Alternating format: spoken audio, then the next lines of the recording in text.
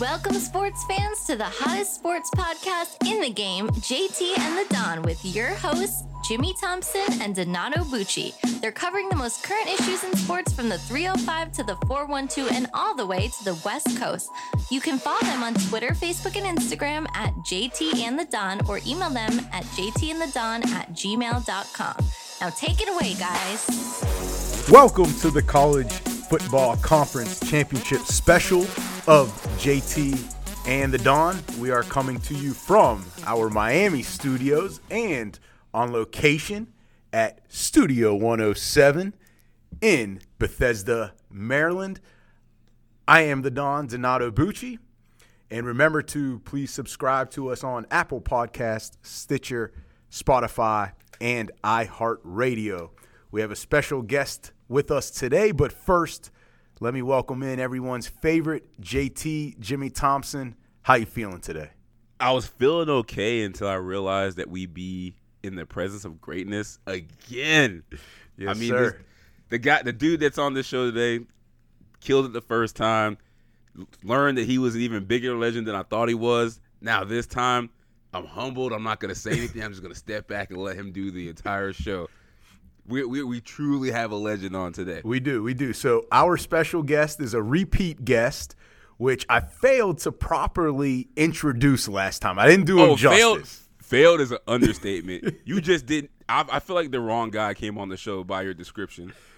Well, he is the special teams coordinator and running back coach of the Landon football team, but he is also a lacrosse legend from the 2007 NCAA National Championship Johns Hopkins University team.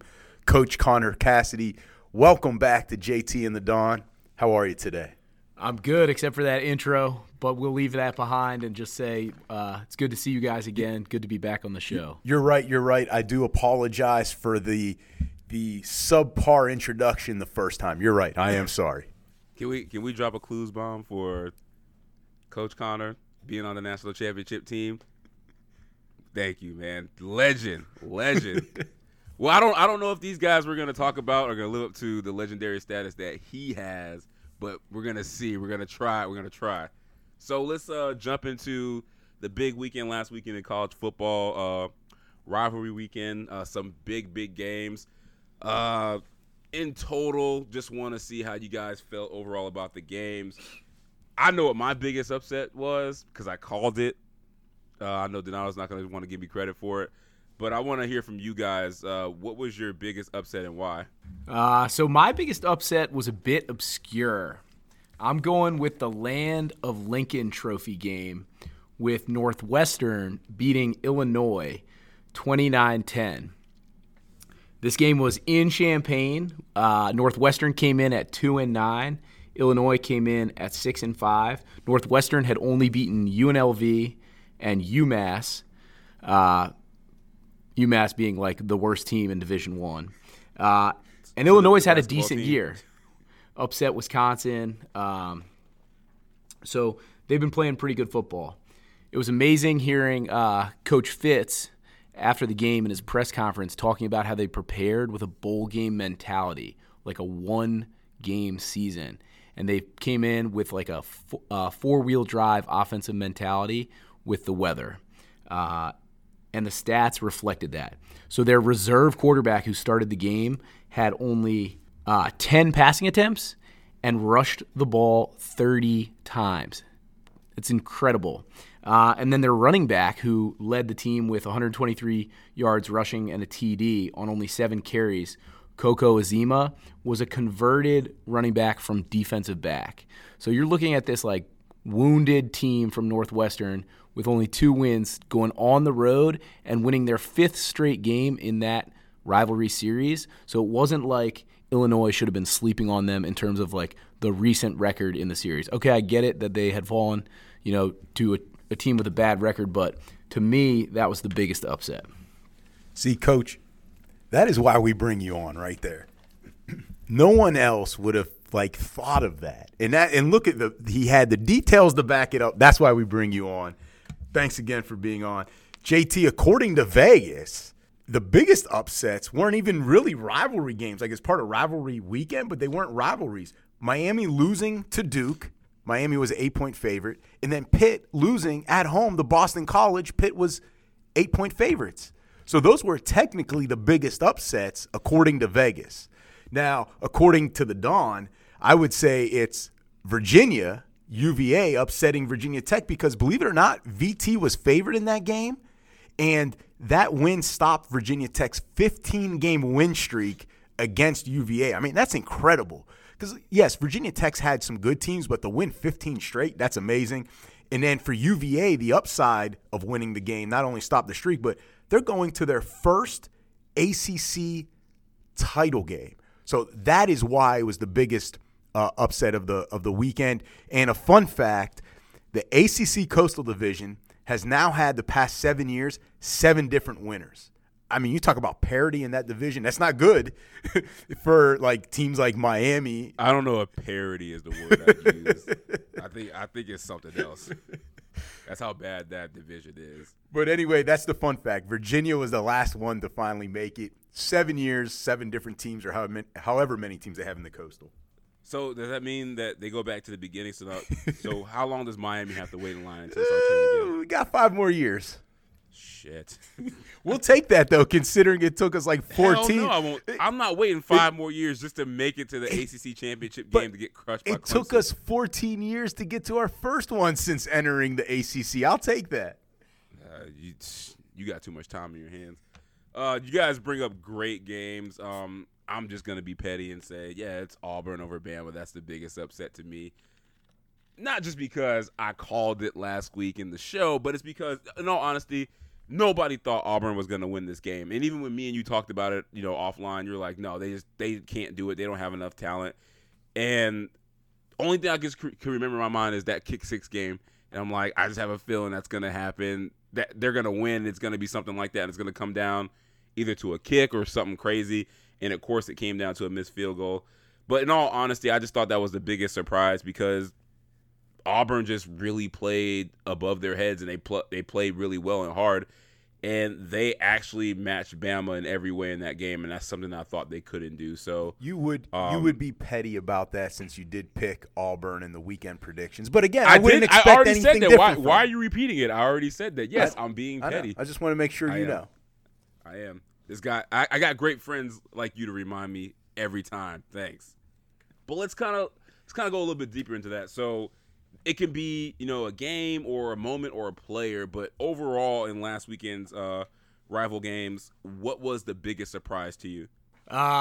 Boy, I thought we were going games for this only, so that's what I focused on. And I took Syracuse beating Wake in the Dome. Another kind of off the radar game last weekend, and this one obviously not really a rivalry game.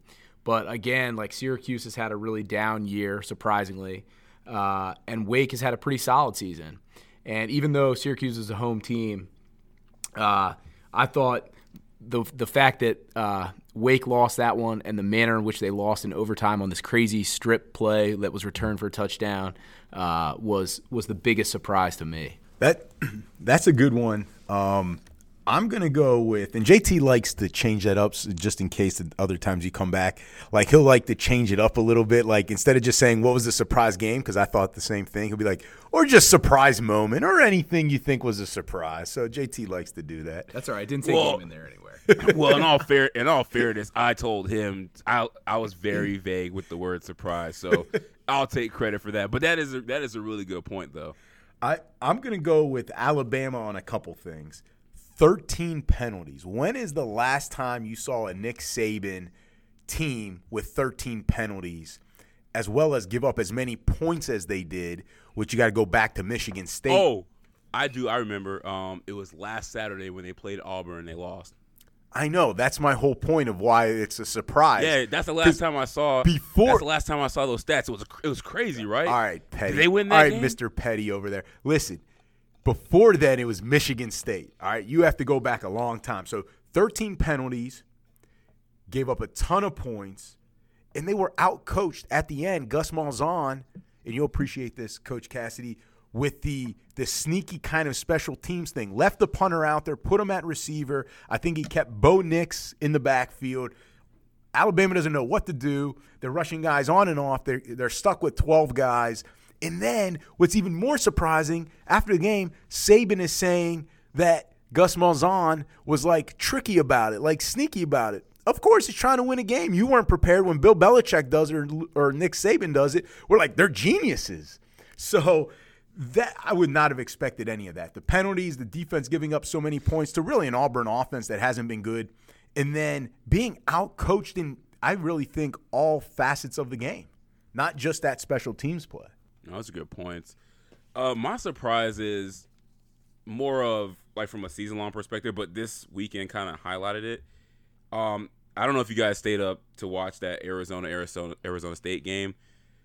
I just don't understand, like how Arizona quarterback Khalil Tate and Kevin Sumlin, how are those two not been a match made in heaven? Like I just don't get like the struggles at that program. Like Sumlin turned Manziel into a monster when he was at Texas A&M, and like to me, I still think Khalil Tate's an NFL quarterback. He's probably a top 5 as far as talent, dual threat quarterback in college football. Like how are they 4-8 and not a 7-win team? And they just look like they just really something's wrong there, and I don't understand why those two haven't been able to gel because they seem like such a perfect fit. Like that was like the biggest takeaway for me from watching like the games this weekend. Yeah, well, that I was going to say that is a great point there. You don't always think of Arizona, but at one point, like they had the Desert Swarm, like they were a really good program, and yeah, I wonder too. That's a great question, JT. Like how are they not better with those two guys, quarterback coach combo? But teams that are really good, we're going to see this weekend. And coach, this is why we brought you in, the conference championship weekend. We're going to go through all of the major conference championship games, the big ones. So first, I want to start with Georgia LSU, which I find LSU only being like a 7-point favorite, a little questionable by Vegas because I thought it would be. You think it's disrespectful? I think it is. I think it should be 10 points, not 7. Whoa. 10 points is a lot, man. It is, but I'll get to why I think it is. But, Coach, I want to swing it to you first. First, can Georgia win? And then, 2, even if they cannot, what must be their game plan? Like, what must they do to win? So first thing, Georgia can definitely win. This is their 3rd straight appearance in the SEC championship game. So they're experienced. They know the deal. They're ready to go. The location in Atlanta favors them. Almost a de facto home game in a sense. But what they need to focus on is winning the line of scrimmage. Their D-line is exceptional. And they've got to outplay the LSU O-line. And they've also got to do a great job on their side of the ball, winning the line of scrimmage with their O-line, opening up holes for the running game and DeAndre Swift. Building on that, they got to control the clock with the run game and keep the ball out of Joe Burrow and the Tiger offense's hands. And then they got to limit the explosive plays from the LSU offense. They do those 3 things, and they'll find themselves in a great opportunity to win the game. And then just to look out for a storyline here is to keep an eye on the running backs. Clyde Edwards-Helaire has had an amazing season for the Tigers. Coach Smart couldn't say enough positive things about him this week in the press conference leading up to the game. And I think, like, having watched LSU this year, the receivers and Burrow get a lot of attention, but he's kind of that X factor that makes the offense go. And then looking at Georgia, running back DeAndre Swift, how's his health? How is he going to be able to, carry the ball and enable the Georgia offense, which is kind of methodical and kind of like, vanilla? How will he enable them to keep them in it and make plays to help them win the game? No, you bring up really good points, and you took a lot of the words out of my mouth that I was going to use. But here's the thing: for all the stats and things that you put out there that were great, this is why I don't think Georgia can win the game. And it's because Donato knows how I feel about this. Jake Fromm, the quarterback for Georgia, is always going to cap their upside. And what this game is going to come down to is who can make more plays, Joe Burrow or Jake Fromm? And who do you trust in that situation? I know it's not Fromm. It's definitely Burrow. Guy's going to be a number 1 overall pick. And it's evidenced by what Fromm's done this year. I think he has, 6 games under 200 yards passing on the season. That's not going to get it done in this game. But I will say this. You brought up a great point about DeAndre Swift, because I feel like he's the X factor and the key to this game. And there's no way that they will have a chance to win this game if he doesn't get 30-plus touches. Like, they have to go through him. They have to slow this game down. And the defense has to get after Burrow. And it's not like Joe Burrow hasn't performed well in these big games against top 25 teams. He's got just over 1,400 yards and 11 touchdowns against 4 top 25 teams this season. But I think this is a weird matchup, and this is the only shot Georgia has. We all know LSU's a high-flying offense, right? They're number 2 in scoring offense in the nation at like 48 a game, and they're number 2 in passing yards per game. But Georgia is the number 2 ranked run defense, and they're number 15 against the pass. So their defense is still a Georgia defense, and that means that, like you said, it's going to have to go through Swift and the running backs. They're going to have to slow this game down. Georgia has to make LSU one-dimensional and hope that number 15 pass defense shows up, and that will be the only shot they have to win this game. Well, I should have went first because you guys took a lot of my points. Great job. So, Coach Cassidy, to go back to what you said, to win, if Georgia has any shot, they need to run the ball and stop the big plays by Burrow, Jefferson, Chase, Jamar Chase, and company. They can't give up the big explosion plays. Now, if DeAndre Swift is not 100%, there's no shot that they win. I don't think they have a chance to win even with Swift. So if Swift is injured, should Vegas move the line to 20? Probably like 14, 2 touchdowns, I would think. Rude. Listen, if he's not 100%, not even just play, he needs to be 100%. Because if he ran the way he did like the last couple weeks, I don't think that's going to cut it. Like, he's just not going to be able to do it the way he ran the last couple weeks. So I don't see them making it even competitive. Even if he plays, even if he's 100%, he gives them a chance, but I still don't think they make it competitive because of their offense. I did the research for you, JT. You did. Thank you. Listen to these stats. Texas A&M, all right? This was before the South Carolina game just last week. He was from 11 of 23, 163 yards. That's it. This is 2019 in college football. Those are the stats on the number 4 ranked team. Listen, it gets better. Are you willing to come around? I've been telling you, Fromm is not a good quarterback. I agree, and this is why I'm saying it's not even competitive. Against Auburn, 13 of 28, 110 passing yards, 3 touchdowns, but 110 passing yards. Come on. The offense did the rest for you. You did nothing in that game. And then Missouri, 13 of 29, 173 yards and 2 touchdowns. It's Missouri. They fired their coach. They are not Alabama SEC defense. So they have no shot. No shot. So let's go to another potential blowout game. UVA. Talk about not having a shot. UVA versus Clemson.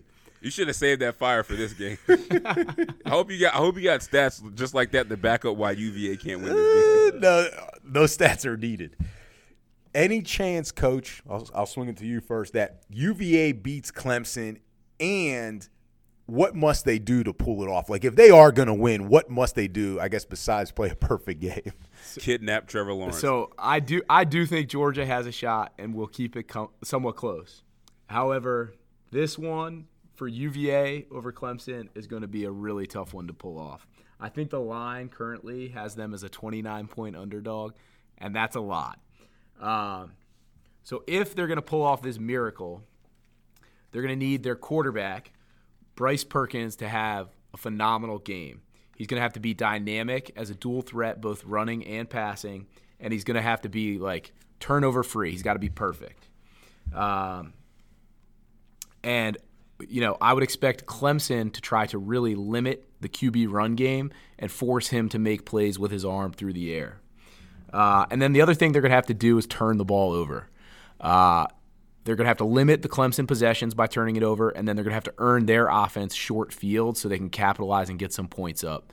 But it's going to be a real tough one to do, and I would not expect to see it. I agree with you on one point. I think the only way they have a shot to be in this game is they do have to force Trevor Lawrence to turn the ball over, and they got to force him to play the way he did like through their first 6 games where he was just, carelessly turning over the ball, even though they were winning games. But with that being said, us being on the same page is that's the only way they can win the game. That ain't going to happen because Lawrence has been on the tear. And people forget, like, were we watching this game when they lost Bryce Hall against Miami? They lost him, the cornerback. Yep. That's NFL. Yeah. That's an NFL cornerback. That was a big loss for them. They don't have him. There's no way that they can shut down those receivers of Clemson. And let's just call it what it is. They lost to Miami. Hell no, they're trash. There's no way they beat Clemson. I don't give a damn if they come up with the best game plan ever invented. Vince Lombardi couldn't win this game. You don't care if Herman Moore walks back through that door. I don't give a damn if Herman Ruth walks in there. There's no way they're going to win that game. Well, I don't think they have a chance either. The last I looked, it was 28 points. Coach, you're more up to date on it. It's 29. And I agree. I think ball possession, if they have any shot, ball possession, they need to control the clock. That means when the defense gets Clemson to third downs, they got to get off the field. And the offense cannot turn it over. But not only does Bryce Perkins need to play like he did last week against Virginia Tech, he needs to play even better than that. And he was phenomenal last week. And what I mean by better, he needs to have that Michael Vick type game that Vick had against Florida State in the Sugar Bowl title game back 20 years ago. Well, I'll tell you what. That's the only shot. That is the I bet all your income for the next 5 years he ain't gonna be Michael Vick in the No. next. I'm definitely not betting that. I'm not betting that. But the question is, what must happen for them to win? That's what would need to happen. And no offense to this is nothing against Bryce Perkins. It's offense against Bryce. He's not going to be able to do it against the Clemson team. It's not going to be there. So we're going to go through some of the other remaining games of the conference championship weekend. Guys, give me one thing to keep an eye on from each of these games as I read them off. Coach, I'll start with you. Oregon versus Utah. That's the Friday night game. Yeah, I'm really looking forward to this game, and Utah obviously has a shot to make it into the playoff, which I guess we'll get into in a minute here. But the storyline I think to keep your eye on is Oregon QB Justin Herbert versus the Utah defense. The Utah D ranks top 3 nationally in rush defense, total yards, and points allowed. They're playing excellent defense. Their coordinator is a finalist for the Broyles Award, which is given to the top assistant in the country. I did not know that. That's why we bring him on the show, JT. I know. The hell with you. And Justin Herbert has been up and down. He has been up and down. And when the Ducks went to Arizona State, he threw 2 picks. He had problems turning the ball over earlier in the season. And so it'll be interesting to see how this highly touted quarterback and solid O-line holds up against the very stingy and veteran Utah defense. One media outlet put 7 of the first-team Pac-12 defenders as Utes, so that's fairly impressive to say the least. See, I know there's a reason I like this guy because we think a lot alike. I promise we didn't share notes before this, but I got a lot of the same things that he has down, and I 100% agree with you.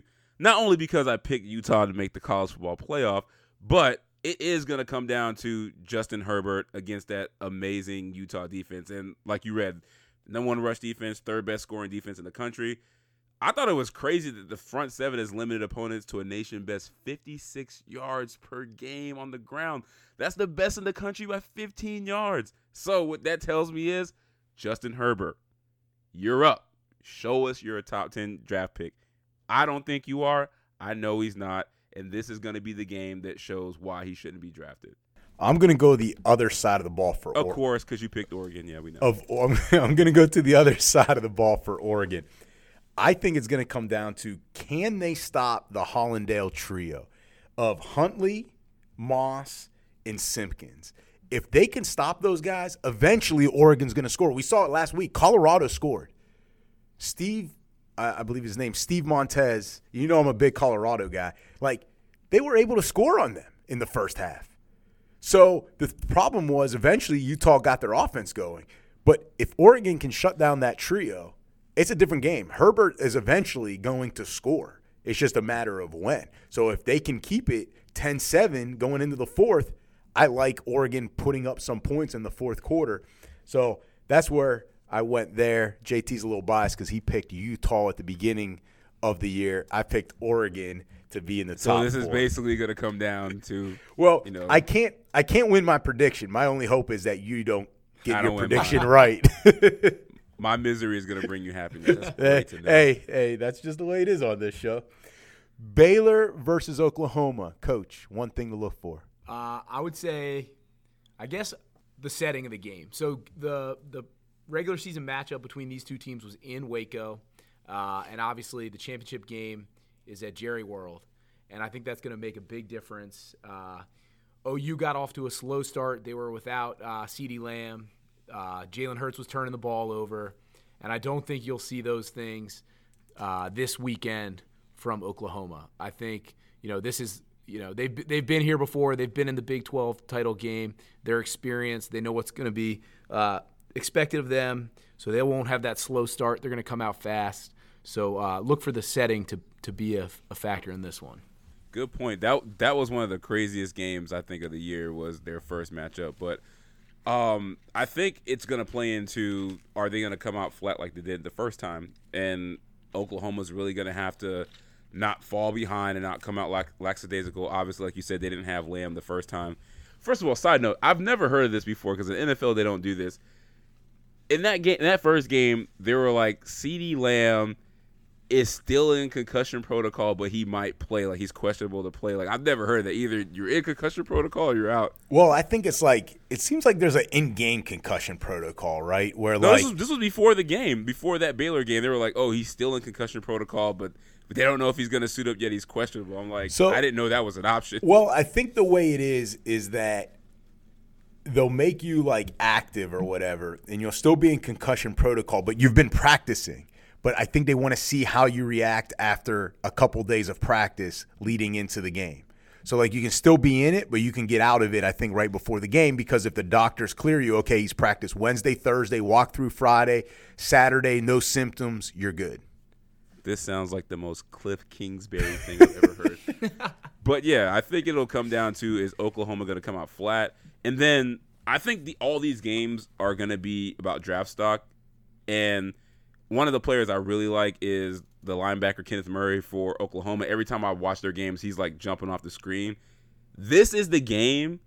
If he takes it over, show me you're a top 15 pick, because I feel like he can win this game for them and dominate, and he's got to be the X factor. Look at you name dropping. Impressive. I like him. Every time I watch the Oklahoma game, number 9 is jumping off the screen. Okay. I think Dolphins need to take him. I think my one thing to look for is kind of a combination of what you guys were saying. I think it's going to be a close game going into the fourth quarter. I don't think either team's going to pull away. And what's going to have to happen is can they seal the deal? That's going to be, I think, the thing to look for in the fourth quarter. They blew it last time at home, but neutral site, so they're still not in Norman, Oklahoma. They're not at Oklahoma. Like, neutral site, can you seal the deal? Because I think they're good enough to compete. It's just a matter of, can you win in the end? Like, can you make more plays than Jalen Hurts in that Oklahoma offense? Cincinnati, Memphis. I'm actually looking forward to this game. This is like an exciting game of the Power 5 conference ones, or I'm sorry, of the Group of 5 conference championship games. They just played literally last weekend, rivalry weekend. So Cincinnati versus Memphis. Coach, what should we look for? I'm looking at the Cincinnati quarterback situation. So their starting QB, Desmond Ridder, was out last weekend, and Ben Bryant, the backup, actually played okay. He rushed for 1 touchdown and I think threw for 2, but also turned the ball over several times with a couple picks and a fumble. So who's going to get the start under center for Cincinnati is what to look for, and how that impacts their prospects this weekend in the rematch. He brings up some really good points, but I want to take it to something beyond this game. And you guys mentioned that they just played, so obviously they know each other. It's gonna be an exciting game. I just want to know, this game will tell me the biggest storyline to watch out for is which team wants it bad enough to take the spotlight from UCF in this conference, because I feel like this game could do it. and the Knights' future, it doesn't look as bright since that McKenzie Milton injury. So I think there's room for one of these teams to kind of start that process of, hey, we're winning this conference championship. Now is our time to take the reins from UCF while they're a little bit down and not the powerhouse they were before. With this one, I'm going to go with, since they did play just last weekend, can Cincinnati avoid the early start by Memphis? Opening kickoff last week, Memphis took it to the house. You're already behind 7-0 on the road. As well as, can they limit turnovers this time? So those are the two things. Can Cincy avoid the hot start by Memphis, and can Cincy limit their turnovers compared to last game? And real quick, guys, going back to the Oregon in this game, I'm not a betting man, but if I was, no, you definitely are. I like Oregon plus 6.5. That's a lot of points to give. I'm not saying that Oregon wins outright, but do we really think Utah wins by a touchdown or more when Oregon is still fighting for the conference championship? They would like nothing more than to ruin it for Utah. You see what he's trying to do, right? He's saying they can't make the college football playoff, but they're not good enough to win by what Vegas says. It doesn't matter. They're going to win the game. Utah's going to be in. And then the Cincy-Memphis. It was a 10-point spread last weekend at Memphis. It's 10 points again. And normally what we say is 3 points extra to the home team. So technically on a neutral field last week, Vegas only saw them as a 7-point favorite. Now they've bumped it to 10? That's telling me they don't think Cincy can keep it close 2 weeks in a row at 10 points. So, not that I'm a betting man, but I would like Memphis there minus the 10. So, our last game to look at, Wisconsin, Ohio State. Coach, I mean, what should we look for here? But I don't know if Wisconsin can win realistically, but what should we look for? Yeah, Wisconsin's going to have their handful with the Buckeyes for sure. But I think one thing to look at is the Wisconsin play calling. I think there was some criticism that they were too conservative in their first matchup with the Buckeyes. And so now that this is the championship game, they're big underdogs. They got nothing to lose. Will they be a little bit more aggressive? Will they try to stay a little bit more balanced run pass, especially early in the drives and early in the down and distance? And obviously Jonathan Taylor is a huge player for them, special player, and any shot they have to win is going to take a huge effort from him.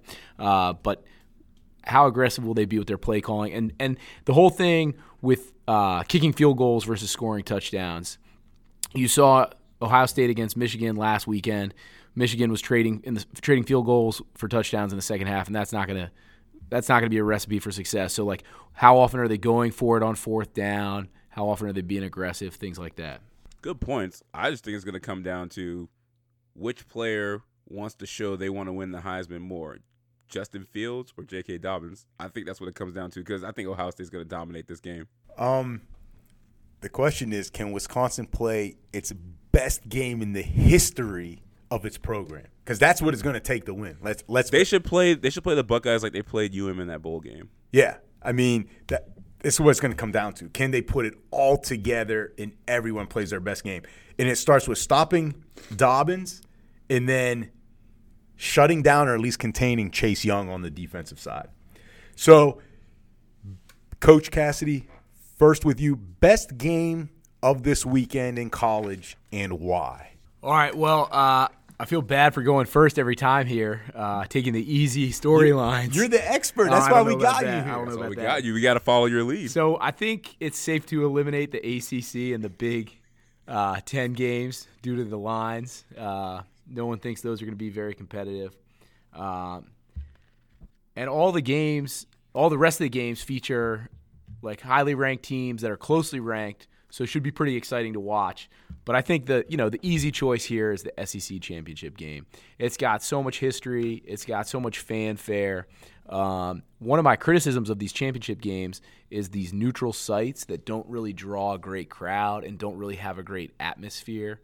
I think they're playing at Levi Stadium for the Pac-12 maybe, and they're playing in Charlotte for the ACC championship game. And those games will draw like 25,000 people, and it just kind of feels flat, whereas that's never the case for the SEC title game. So I think that's a lot of fun. And not to mention that this is like the number 2 team in the country, or the number 1 team in the country, and the number 4 team in the country. And truthfully, Georgia is playing for a playoff bid.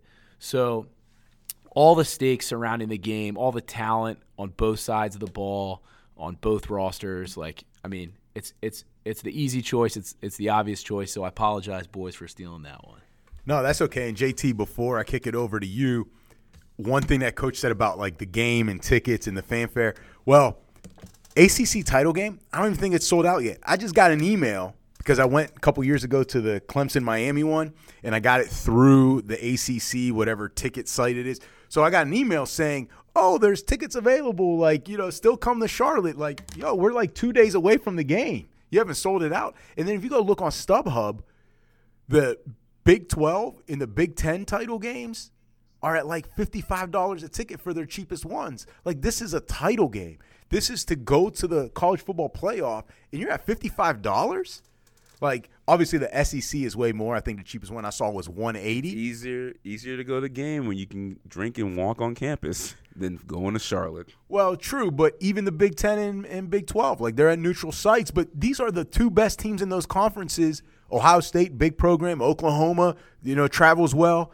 And the tickets are like $55.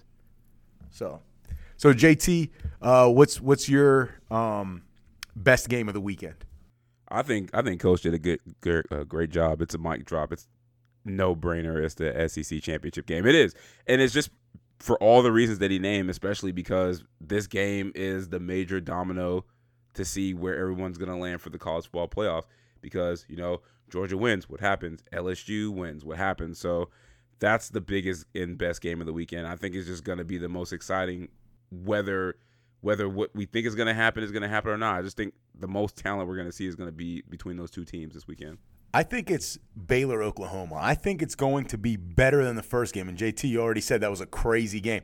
Like, I think this one's going to be better than the first game. I think it's going to be an offensive explosion again with the game going down to the wire. And I mean to literally the last play of the game. Not like last time where Oklahoma scored and then, Baylor couldn't drive at the end, I believe. This is going to go down to the last play. Either a team needs to make a defensive stop at the goal line or a team needs to score at the goal line, however you want to look at it.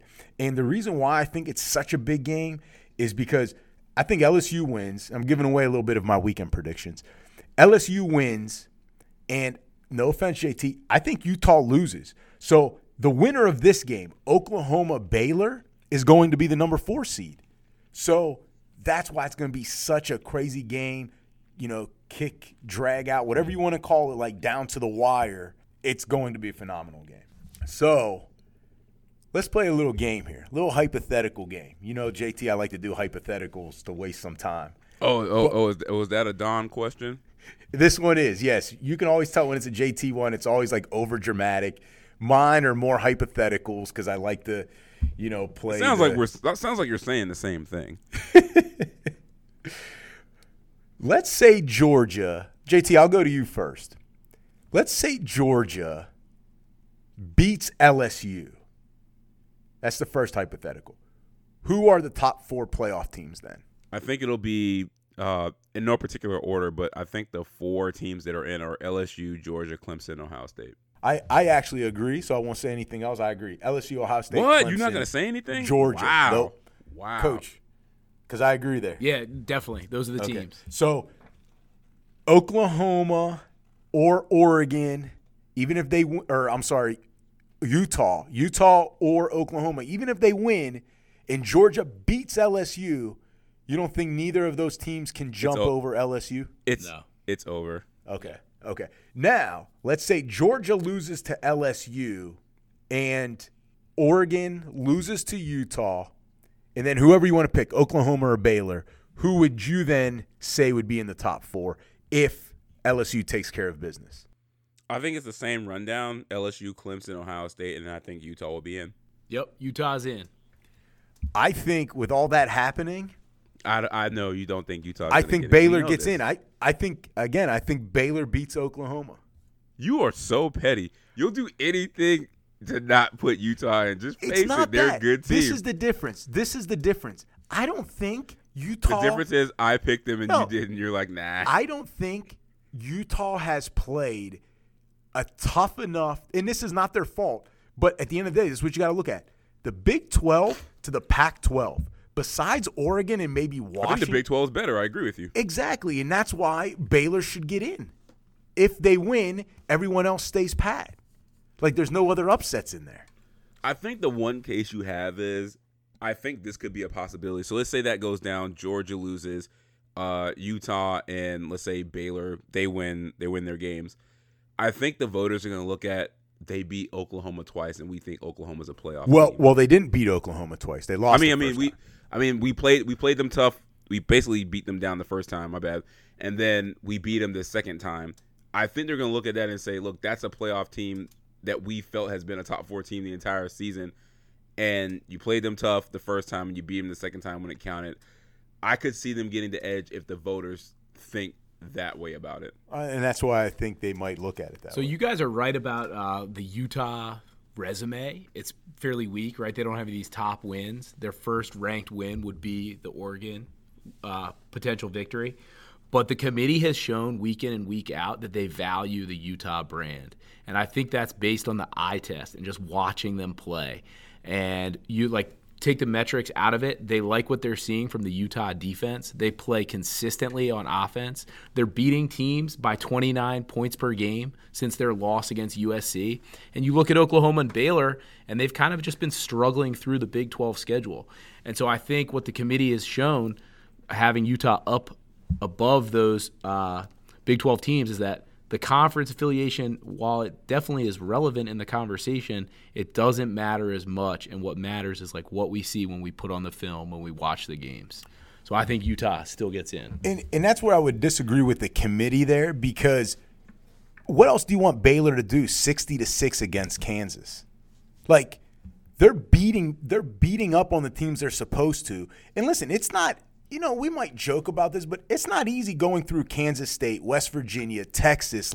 That's a little easier than Arizona, Oregon State. I mean, come on, UCLA.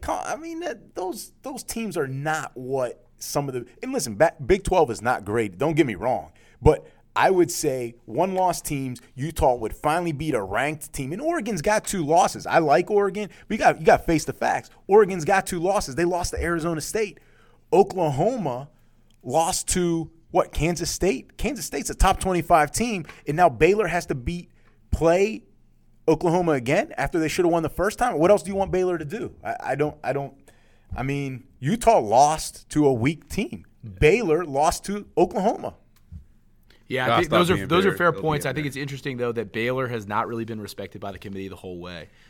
Even from the first rankings, they were down there in the mid-teens, and it wasn't really until they, I think, a couple weeks in to the playoff rankings started to climb. So, I would be surprised if the committee changes what they have put on the record there for basically, over a month now. So, Ole Miss, their coach was fired this week, basically. And the final nail in the coffin might have been their loss at Starkville to Mississippi State. Thanksgiving night, they lost 21-20. For the fans that don't know, or the listeners that don't know, Elijah Moore for Ole Miss scored with 4 seconds remaining to make it 21-20. Ole Miss was down 21-14. But he received a 15-yard penalty for imitating a peeing dog in the end zone after he scored the touchdown. Basically what Odell Beckham did. Yeah, he did the Odell. There's nothing wrong with that. Well, yes, there is. He got 15 yards. Then the kicker for Ole Miss, Luke Logan, missed the extra point from basically 30-some yards out after the 15-yard penalty. So, Coach, we'll go to you because this is your expertise being a coach. Who is more to blame here? Elijah Moore for the penalty or Luke Logan missing the extra point, a longer extra point for the loss? All right, so it's hard for me not to wear my coach hat when I answer this question. And I'm a big believer in the fact that you win the game or lose the game as a team over 60 minutes. Not that it comes down to one specific play. Obviously, these 2 plays figure heavily into the outcome, But along the line, throughout the course of the game, there's many different plays that swing momentum, like put your team in a good position or in a bad position. However, if we're evaluating who's playing a larger role in the outcome here, I would have to lean towards Elijah Moore. And the reason being is his mistake is one of discipline, like mental discipline. He, lets the emotions of the moment get the better of him, and he makes a silly mistake, and it costs his team 15 yards. Whereas our kicker, Mr. Logan, he's got to trot out there like unexpectedly, right, and kick from 15 yards further back. And obviously he wants to hit it. Everybody in the Ole Miss world wants him to hit it. But it's hard for me to fault a kid who makes an error of execution more than one who makes an error of discipline. And so for that, I would put more of the responsibility in this case on Elijah Moore. Well said, Coach. Well said. JT? You know what? I feel really bad answering this question because he made such a great, beautiful, well thought out argument. And if somebody was coming to recruit my kid, I'd want him to give that speech in my living room. And I'd be like, you know what? I trust my kid going off to be coached by this guy. But let's get real. I hate when the kickers get off easy. They always have some excuse when they don't do their job and they lose games. It's the damn kicker, and it's not even close. Look, yes, was it a stupid penalty? Yes. I'm debating if the ref should even thrown it. But, yes, it was a stupid penalty. It is what it is. You're a kicker. Here's the thing. You want to play in the NFL? You got to hit a kick for the win. It was in perfect weather conditions, and I believe it was under 45 yards, right? If you can't make that kick in that moment, enjoy your free education because you won't be kicking at the next level. So it's all on him. Do your job when it's time to have your number called. See, you would do that because you said it's all on him. You would do that to the kicker, man. It is. How is it all on him? They scored. I'm not saying it's all on him, but I would say you said no. You said that it's all on him. That was your last sentence. It's all on him. Everybody else did their job. They got down there and scored. Make the damn kick. There's no rain. There's no wind. Okay, and that's fine. Some blame goes on the kicker, but the question is, who is more to blame? And it's got to be Elijah Moore. You know you can't do that. And there you know go. why? You want to protect that kicker so bad because his psyche is so fragile. And listen, that aside, and I'll get to that part, but, okay, let's say you want to blame the kicker. The reason why Elijah Moore gets more blame, if this was the first time in the history of football he did this, meaning any player, and you get flagged, be like, oh, I didn't know that. What, you couldn't do that? Listen, Odell Beckham got a flag and fined. And you know what? 2 years earlier, we talked about this off the air. DK Metcalf, he did the same thing in 2017 and got a penalty. So Elijah Moore, you know you can't do this. You know why it's more your fault? It's not even a matter of execution because I have that written down. Like, I can live with someone not performing in the big moments and missing a kick because at least you leave it on the field. You know why it's Elijah Moore's fault? Is because he was being selfish there. That was not just a lack of discipline. You're being selfish. You wanted to stand out because you thought you scored the game-tying touchdown when you know you can't do that. DK Metcalf did it 2 years earlier, and I'm sure he saw that. And you know why it's Luke Logan's fault? Because he was being Aguayo. That's you got to make the kick. It's bottom line. So Elijah Moore can never make a mistake on the football field. And he can, but that wasn't the reason they lost this game. And not get blamed for it. The kicker can't kick, and he didn't make the kick. So every time Elijah Moore fumbles the ball, we should yell at the kid and take him off the field because he fumbled the ball. No, the reason why Elijah Moore is in this. If he dropped the game-winning touchdown, you would say it's his fault they lost. He would have more blame. He would not have more blame because, like Coach said, it's a whole 60-minute game. The problem here is he was being selfish. Just admit it. It's happened before and got a penalty. When you know you're not allowed to do something, you got caught or you got in trouble once for it. Okay, the first time, hey, even a small kid, like he knows he didn't know right or wrong. Now you know and you still did it. So that's why you should take more accountability, and that's why he's more at fault. Ooh. Well, I tell you what, these two run a tight Bear Bryant ship. if any young guys are listening out there, if you don't got your attitude together, you can't play for these two. So let me throw this question out to you, Coach. First to you. Should the ref have thrown the flag? Because that's another question that comes up in this sort of situation. Absolutely, because there's no place for celebration in this game. No, I think celebration's great, but I don't think you can take it that far. I mean, the way the rules are written in the NCAA, this is 100% unsportsmanlike conduct. You have to throw the flag. There's no question. JT? Boom, mic drop. I get what you're saying, but I'm going to say no, and I hate when the refs do this. Like, it annoys me that college football players can't celebrate. And I hate when the refs throw these flags on, like, game-altering plays. Like, when I saw this, I just automatically go back. Do you remember when Jake Locker was at Washington and they played that game against BYU and they tied it up? And he was just so excited. He just, like, threw the ball up. And they flagged him and threw it, and they backed the kicker up, and it got blocked, and it's essentially like the same type of situation. Yeah, but to me, you're right. It's like the same scenario, but to me, the reaction of the two players is totally different. Totally different. But my where I was going with that was more of the refs.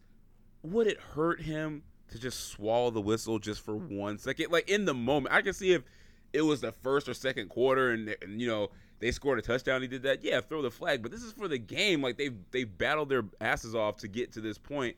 They've come back. They've tied it up. Now they got to go for this supposedly easy PAT. Just let the kids play in that moment and don't take this game away from them when they work so hard to battle back.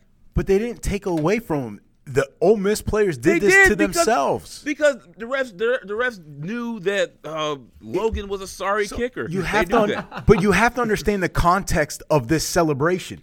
I understand there's a rule, yes. Hold on. It's not just a rule. Hold on. If it was anything else within reason, I'd say don't throw the flag. Don't be a part of the win-loss. Let's say if he scored and he twerked, would you think they should throw the flag then too? No, I don't. Because the difference is if you don't throw it here, you threw it 2 years ago for DK Metcalf, then when can they do it and when can they not? So if you're Mississippi State, your mascot's name is the Bulldogs. This is why they're doing it, right? So, like, you need to take a firm stance on this specific celebration. If it was anything else, if he threw it 50 rows into the stands, if he did the worm on the ground, if they did a if they did a dance the way the Seattle Seahawks receivers do, I'd be fine with all of that.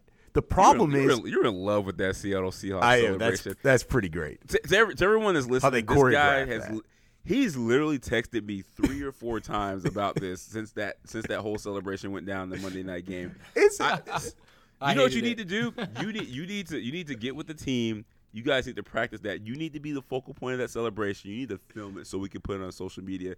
He wants so badly to be in this choreography to do that dance. You're Russell Wilson in that situation. You ran to the guys. You're like, let me in. Let me in. Can I play?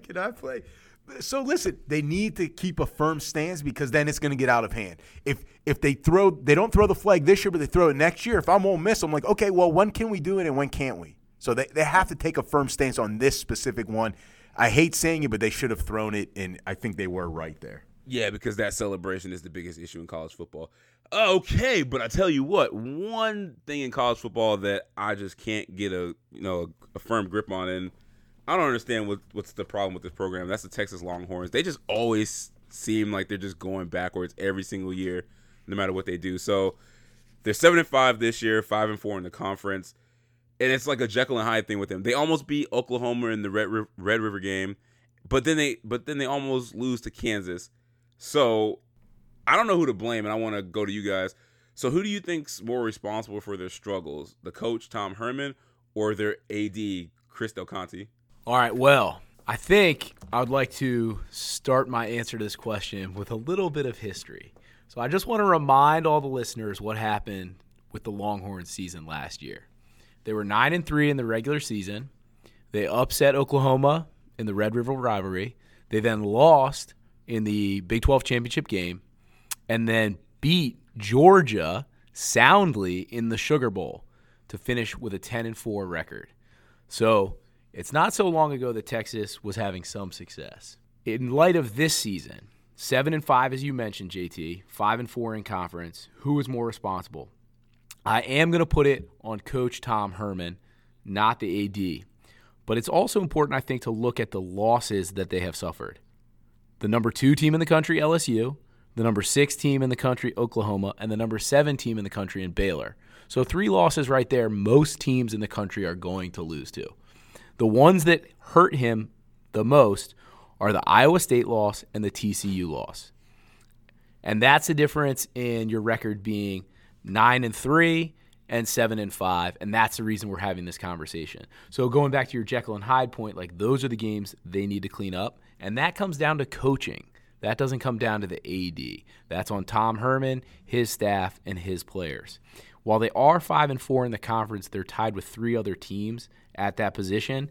And if you win 1 or 2 of those games against TCU or Iowa State, then you're in 3rd place behind Oklahoma and Baylor, who've both had great seasons, strong programs. So, okay, you take that and hope to improve upon that next year.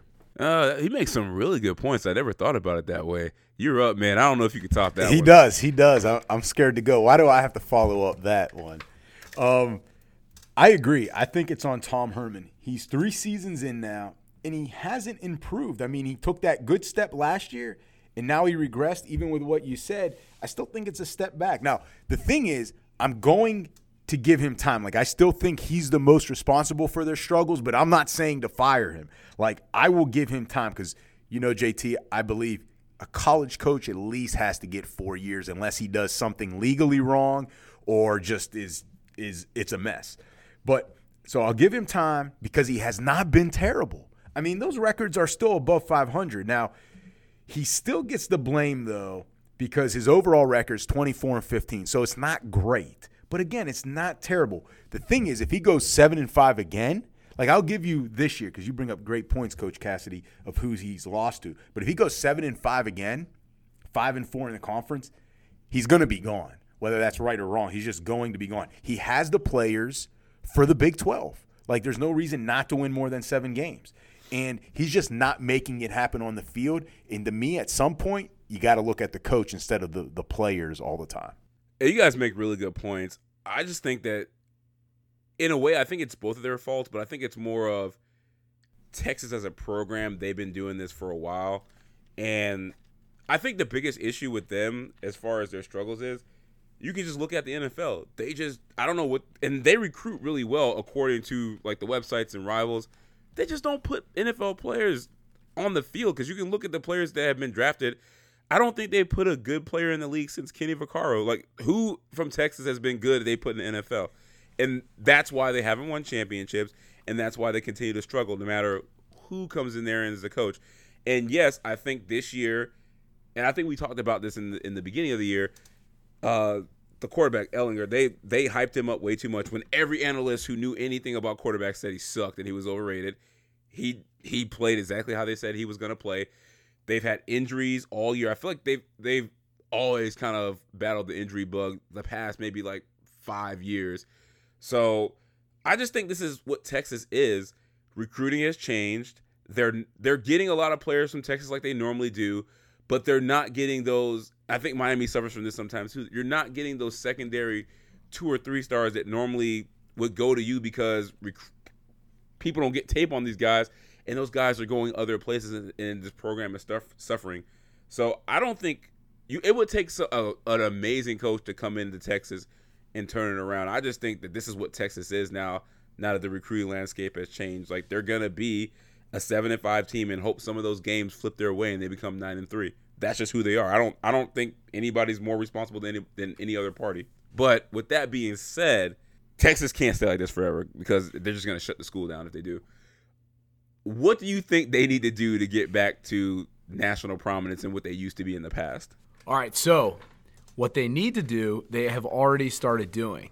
Coach Herman this week has made staff changes. He fired defensive coordinator Todd Orlando, and he also shook up the staff on the offensive side of the ball. He relieved the offensive coordinator Tim Beck of his duties, and he's just going to go down and be position coach. And then one of the wide receivers coach, outside wide receivers coach, and pass game coordinator was fired. and the inside receivers coach was reassigned to an off-field position. So anytime you're making that dramatic of moves on your staff says something. So Tom Herman realizes that things need to be reevaluated and changed. So those things are already taking place. He's interviewing, supposedly, Graham Harrell, the OC from USC, and wants to interview Joe Brady for the job. And Del Conte apparently has said that money will not be an issue to get whoever they need to be the next coordinator. So they got to sort out the staff. Tom Herman's got to sort out the staff. And then you just got to do a great job in recruiting, but then also building on your point, JT, they got to do a great job in player development. It doesn't matter if you get 4 stars and 5 stars if they don't get better once they're in Austin. They've got to improve, and they've got to keep developing their talent. Absolutely right. And I know I kind of brought up a little bit, and this is why I say maybe getting Graham Harrell or Brady will help. But if you look at their team since 2010, they have just 3 first-round picks. And Earl Thomas is included in this group in 2010. So think about it. Earl Thomas is the best player they've put in the league in the past decade. Like, that's insane. Earl Thomas is an old-ass man. Anytime he's number 1, Vaccaro's number 2, and then I guess you can count Colt McCoy? He's not a first-round. I'm talking about first-round picks. Oh, first-rounder. Okay. Malcolm Brown, a D tackle to the Patriots. Like, the rest of these guys on this list are, like, not even in the league or they're barely hanging on. Like, they just don't have NFL talent, and I think that's why they've struggled. But Coach makes good points. Maybe they can bring some of these innovative minds in and turn it around. Well, that was one of the things I was going to say was that he's already kind of the new staff has to set the standard. But I'm going to leave that up to the expert of what they need to do to get back to prominence. But this is what I want to throw out to you guys and to the listeners, okay? Because everyone thinks, just like as Hurricane fans, we all think we're entitled and we're this big, bad program. But let's face the facts. Their first season, 1893, right? All right, it's a long time ago. All right, you guys get out of hand with the history. But hold on. Claimed national titles. You know how many they have in, 126 years? Guess how many they have? 6 or 7. 4. And these are the years. 63, 69, 70, and 05. Like, Texas fans think they're this big bad Alabama, Ohio State, Miami from the 80s program. Like, you're not. Face the facts. You are not. Okay? Like, Oklahoma in the past 25 years has as many titles as you. They beat you all the time in the Red River rivalry lately. Like, you're not a big bad program. I'm sorry to say. And, like, they're not historically, again, Notre Dame, like USC. Like, those are the historical programs. And Notre Dame hasn't won in a while either, and they always think they're entitled too. Like, you're not entitled. Even as Hurricane fans, we're not entitled. You take away the 80s, we probably, I hate saying this, we probably don't have a program. So, like, you getting back to national prominence, don't expect to go 11-1 every year unless you get the next Nick Saban. That's just the way it is. I think what they need to do to get back to national prominence is they need to do the same thing that I suggested that the Miami Hurricanes do, which is Chris Del Conte. This is what you need to do. Open up that checkbook, take a blank check, drive to Urban Meyer's house and say, here you go. Name your price. The program is yours to run. They need to do something that drastic because what they're doing obviously isn't working. They obviously need to make a big hire coaching-wise. I don't think Herman's the guy.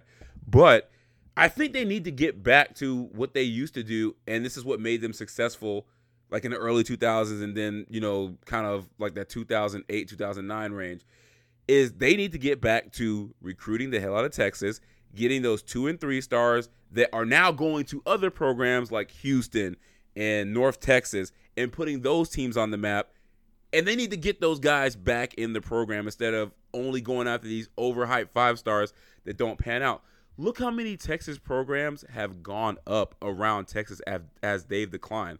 You telling me Mason Fine at North Texas, the quarterback, Texas wouldn't love to have him right now? He'd be a stud. what's his name? Ed Oliver went to Houston. How does that happen in Texas? He was a 5-star. I think he was a top player in the state. There was a time that if you were a player in Texas, Texas would offer you, and if you said no before when they offered you, if you said no, they pull your scholarship no matter what your ranking was. They need to get back to that. They need to get back to getting all the talent in Texas, and they need to do a better job evaluating talent. But part of that is being patient with your head coach, and that's why I'm saying you don't get rid of Tom Herman. You're like, what can they do instantly to get back to national prominence? I'm telling you right now, Urban Meyer would come in here and lock Texas down. But it doesn't matter. It would not happen overnight. Like, it's not going – even with Urban Meyer. You know why he was so good at Ohio State right away? Because the infrastructure was there for years. Because he cheated. It was there for years. I agree, because Tressel basically set it up. And even before then, John Cooper was Texas, there. How many times – listen, hold on. Guys in Texas love Texas still, no matter if they're sorry or not. That's not true. That is not true. You're talking about all these guys not going to Texas. Well, you know what happens? When I'm a 4 or 5-star recruit and it's my senior year and Charlie Strong is coming to my house recruiting me and his staff, and all of a sudden there's rumors, oh, he's going to be gone in 2 games. Why would I go there? Why would I go there? You need to have stability at the big-time programs like that. USC, if they keep changing their coach, they're going to be in the same spot. Like, if they got rid of Pete Carroll right away, they would not have had that great run. Like, they need to be patient. He's not terrible. He's building something. Let him build it out before you're talking about making these sweeping changes. Well, here's the thing. This is his 3rd year, right? This was the end of his 3rd year.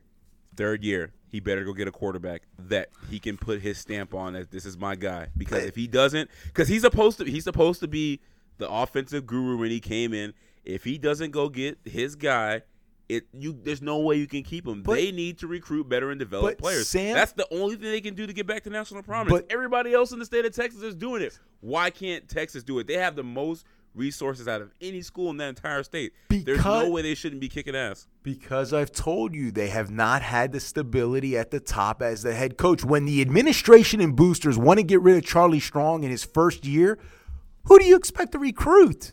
You're going to get 2 stars that have no chip on their back because they probably should not be 2 stars. Like, I don't know what you want there.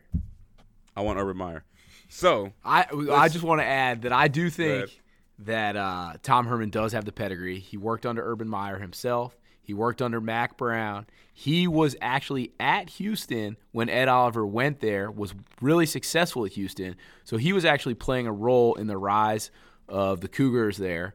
And I think, like, he is known to be a really good recruiter and an offensive guru, as you said. Like, I'm with the Don here. He needs a little more time. He doesn't have a whole lot of room for error, but they got to keep him, and he can bring them back to national prominence. Well, here he's in year 4. Tom Herman, you're officially on the clock. Yeah, good luck. You're on the clock. So let's transition to quick hitters. Donato, do you have a sponsor for us this week? Nope. Coach, you got a sponsor for us? You're the superstar amongst us.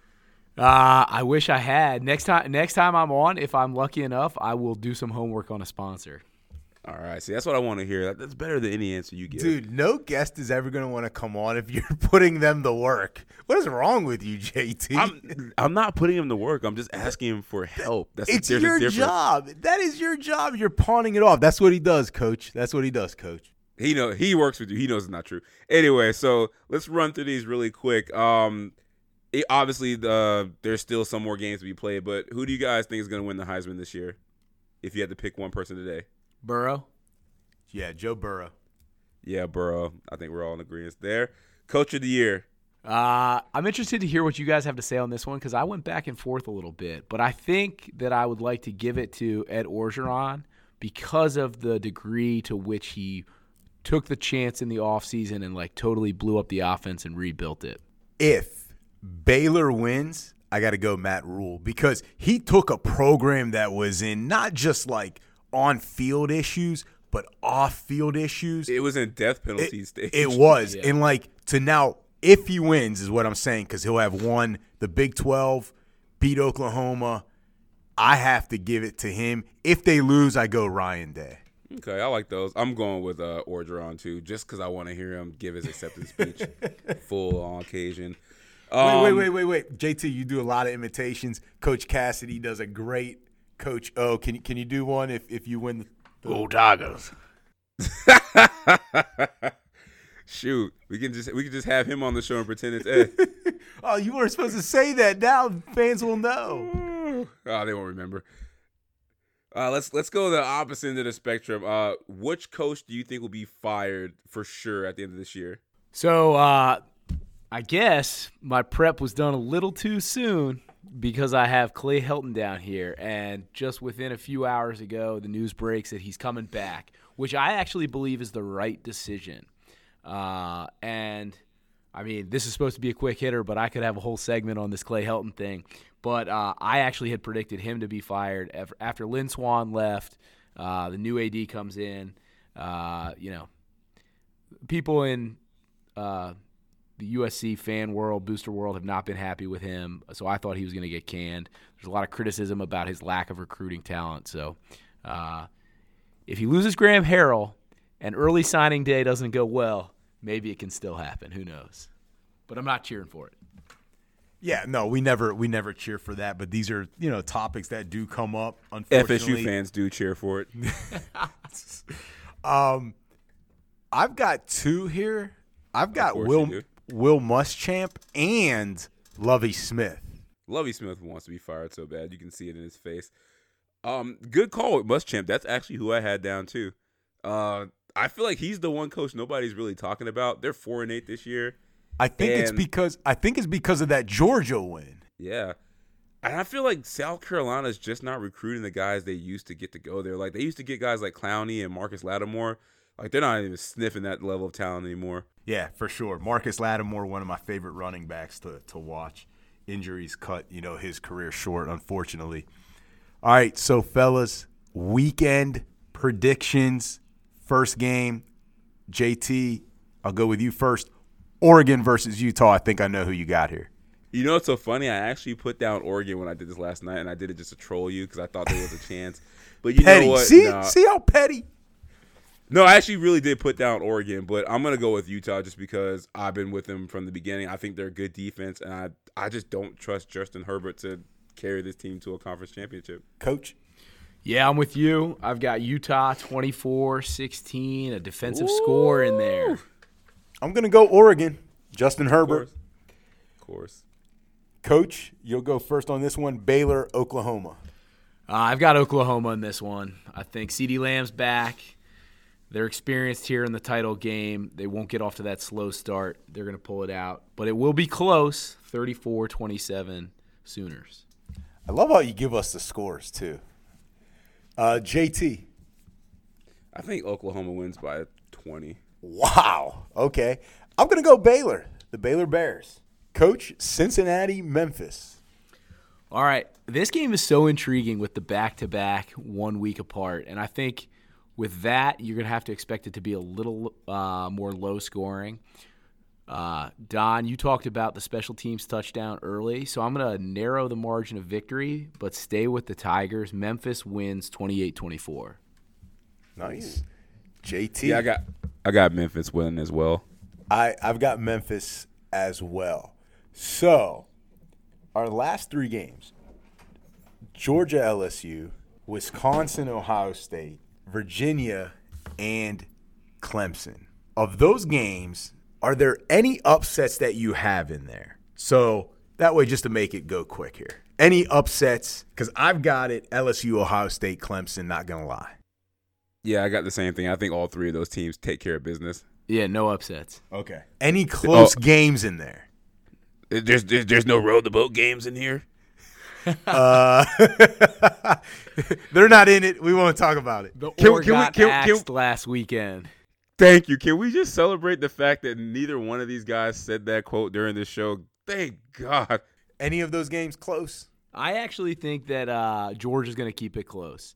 In looking back on both teams' seasons, Georgia most reminds me in terms of the style and the way that they play and the way that they're built, especially on defense, of Auburn. And if you look at that LSU-Auburn game, it was competitive. And that was actually in Death Valley, I believe. So I think Georgia's D, especially their D-line, can keep it kind of competitive, fact that it's in Atlanta. But LSU's too good. So I've got LSU 31-23. JT, any close games? Nah, I think they'll all be handled. Yeah, I think those 3 games, I don't see any of them being close. Now, I want to say something because I talked about, and I know we didn't discuss this in the production meeting, JT. I want to talk about, I had mentioned Cincinnati-Memphis, right? They were 10-point favorites at home, now on a neutral, or is it a home game again? So a home game for Memphis. For that, okay, so it's 10 again, even though Cincy played it close. Now, Baylor was at home earlier with Oklahoma and got 10 points, right? So you got to figure they were given 3 extra for being at home. So really they were probably underdogs by 13. Now on a neutral field, it's still a 10-point game, 10 points to Baylor. So now they're saying since they last played, they're basically saying that Baylor's 3 points better than what they were the last time they played. Does that worry any of you?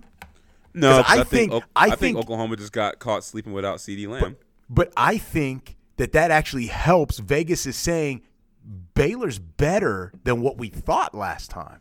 So I think Vegas is kind of hedging themselves saying, you know what, like we can't make this 13 points because we think Baylor's going to keep it close. No thoughts on that?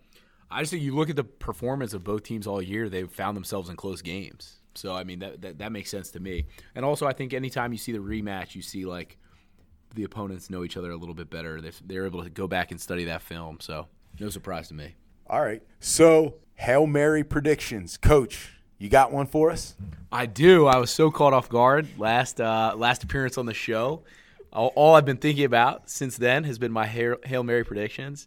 Because I have nothing for this weekend, I'm looking ahead to the only game on the calendar next weekend. So Army's had a little bit of a down year. They're 5-7.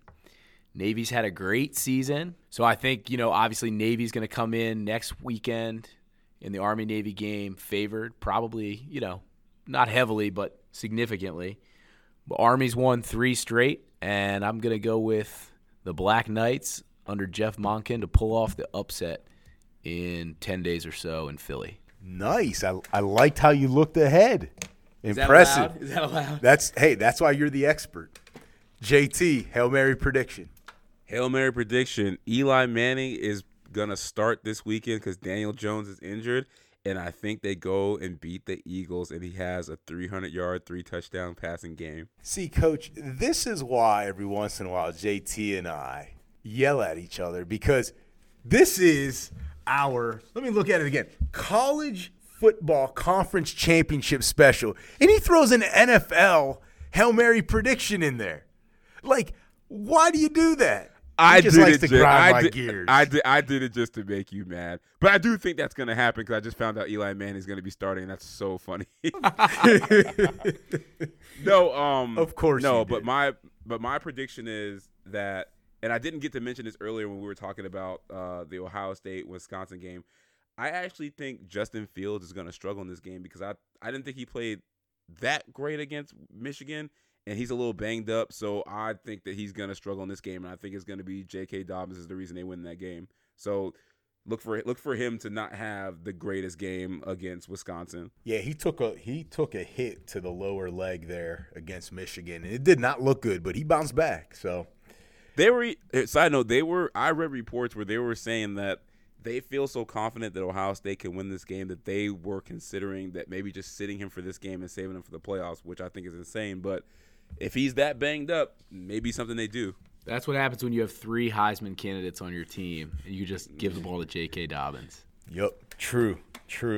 My Hail Mary prediction is that I already mentioned Baylor will win, and I already said it's going to go down to the last play, and that last play is Baylor scores a 2-point conversion for the win. Matt Rule, Coach of the Year. So we have a new segment here in honor of one of my favorite shows, Jersey Shore, with T-shirt time. All right, you're openly admitting that on air.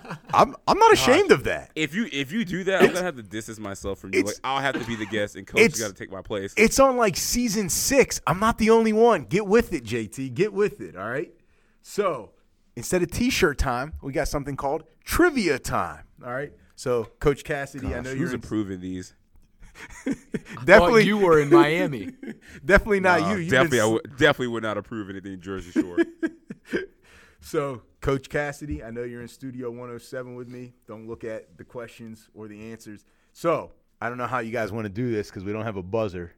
So, whenever you have the answers, shout it out. I had to look some of these up. The last LSU quarterback to win a conference title, starting quarterback, of course. Jamarcus Flynn? Russell. You're Matt both Flynn. wrong. I'll give you one more try if you really need it. Well, they had to have done it in 07, right? Who would have started in 07? Was not 07. Oh, Say it again. Who's the last LSU QB to win a conference title for them?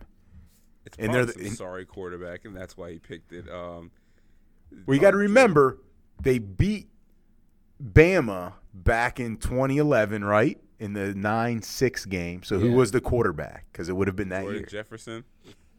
No, not bad. I have no clue. All right, Jarrett Lee. Ooh. Oh, All right, next one. The longest win streak. So Ohio State has now won 8 in a row against Michigan. The longest win streak in the Ohio State-Michigan rivalry series. Which team? How many? And can you tell me the years? Damn. I mean, they've been posting this, so if you guys been doing your homework, you would have seen it. well, if we would have known we had homework to do, we would have seen it. JT, you wouldn't do it anyway, so it doesn't matter. I gotta say probably Michigan, right? Michigan with maybe. Coach, do you agree? 12. Is it Michigan? I would not go with Michigan.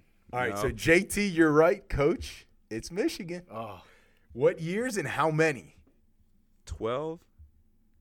All right, good guess. That's wrong. Coach Cassidy? I don't know. I guess probably like 9 or 10. It is 9, and I'll give you the years. Kind of funny. 1901 to 1909. Michigan won 9 in a row. That's the longest streak. Oh, was it Ohio State Community College before they became a full university? That's what Before won? they became the Ohio State. Well, Yeah. how many, I wonder, did Tressel win in a row for Ohio State? Probably like 6 or 7. Yeah, Lloyd Carr won on his last I one. think there. it was less than 8. But that's a good point because I think Ohio State has won like 16 of the last 18 or something ridiculous. So, all right, last one. Who is the only college football team in? And I've got to get some shout outs to some of our fans. To Trey and Mike, they gave me this trivia time question. Who is the only college team in the last 40 years to lose 3 times in a single season, in one season, 3 times, as 14 or more point favorites in those games? So they were favored in each of these 3 games that they lost by at least 2 touchdowns or more. That's in one season, 3 times? Yep, in one season, 3 times as 2+ TD favorites. I'm going with the U. JT, what do you say? Oh, that's tough. I feel like this is a sorry ass Jim Harbaugh question. I don't know. I'm really stumped because I'm not into the Vegas thing, but damn, 3 times they were favored by 14 or more. Yep, And they lost. they lost. Can you give me the conference? He obviously doesn't know it. Coach Cassidy, Wait. you are right. Hold on. It is it's the U. It's the U. the U? There's no more guessing. It's the U. Can you name the teams that they lost to? What's the year? I won't give you the year. Who was the quarterback? He wants the easiest. Were they favored in that Notre Dame game that they got trounced in like 4 years ago, 3 years ago? The Mark Richt game. No. Was Remember, head we trounced Notre Dame 41-8. we beat them. Yeah. Oh, did I have that backwards? You had it backwards. Don't do that, Coach.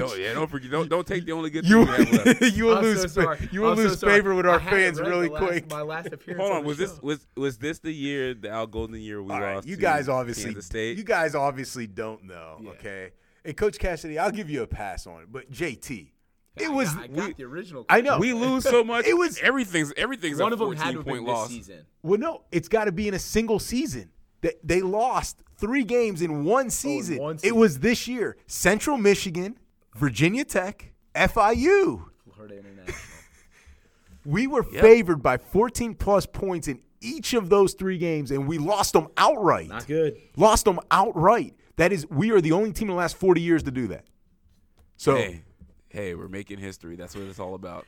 yeah, the wrong way. Bad publicity is good publicity, I guess, right? Yep, there we go. All right, well.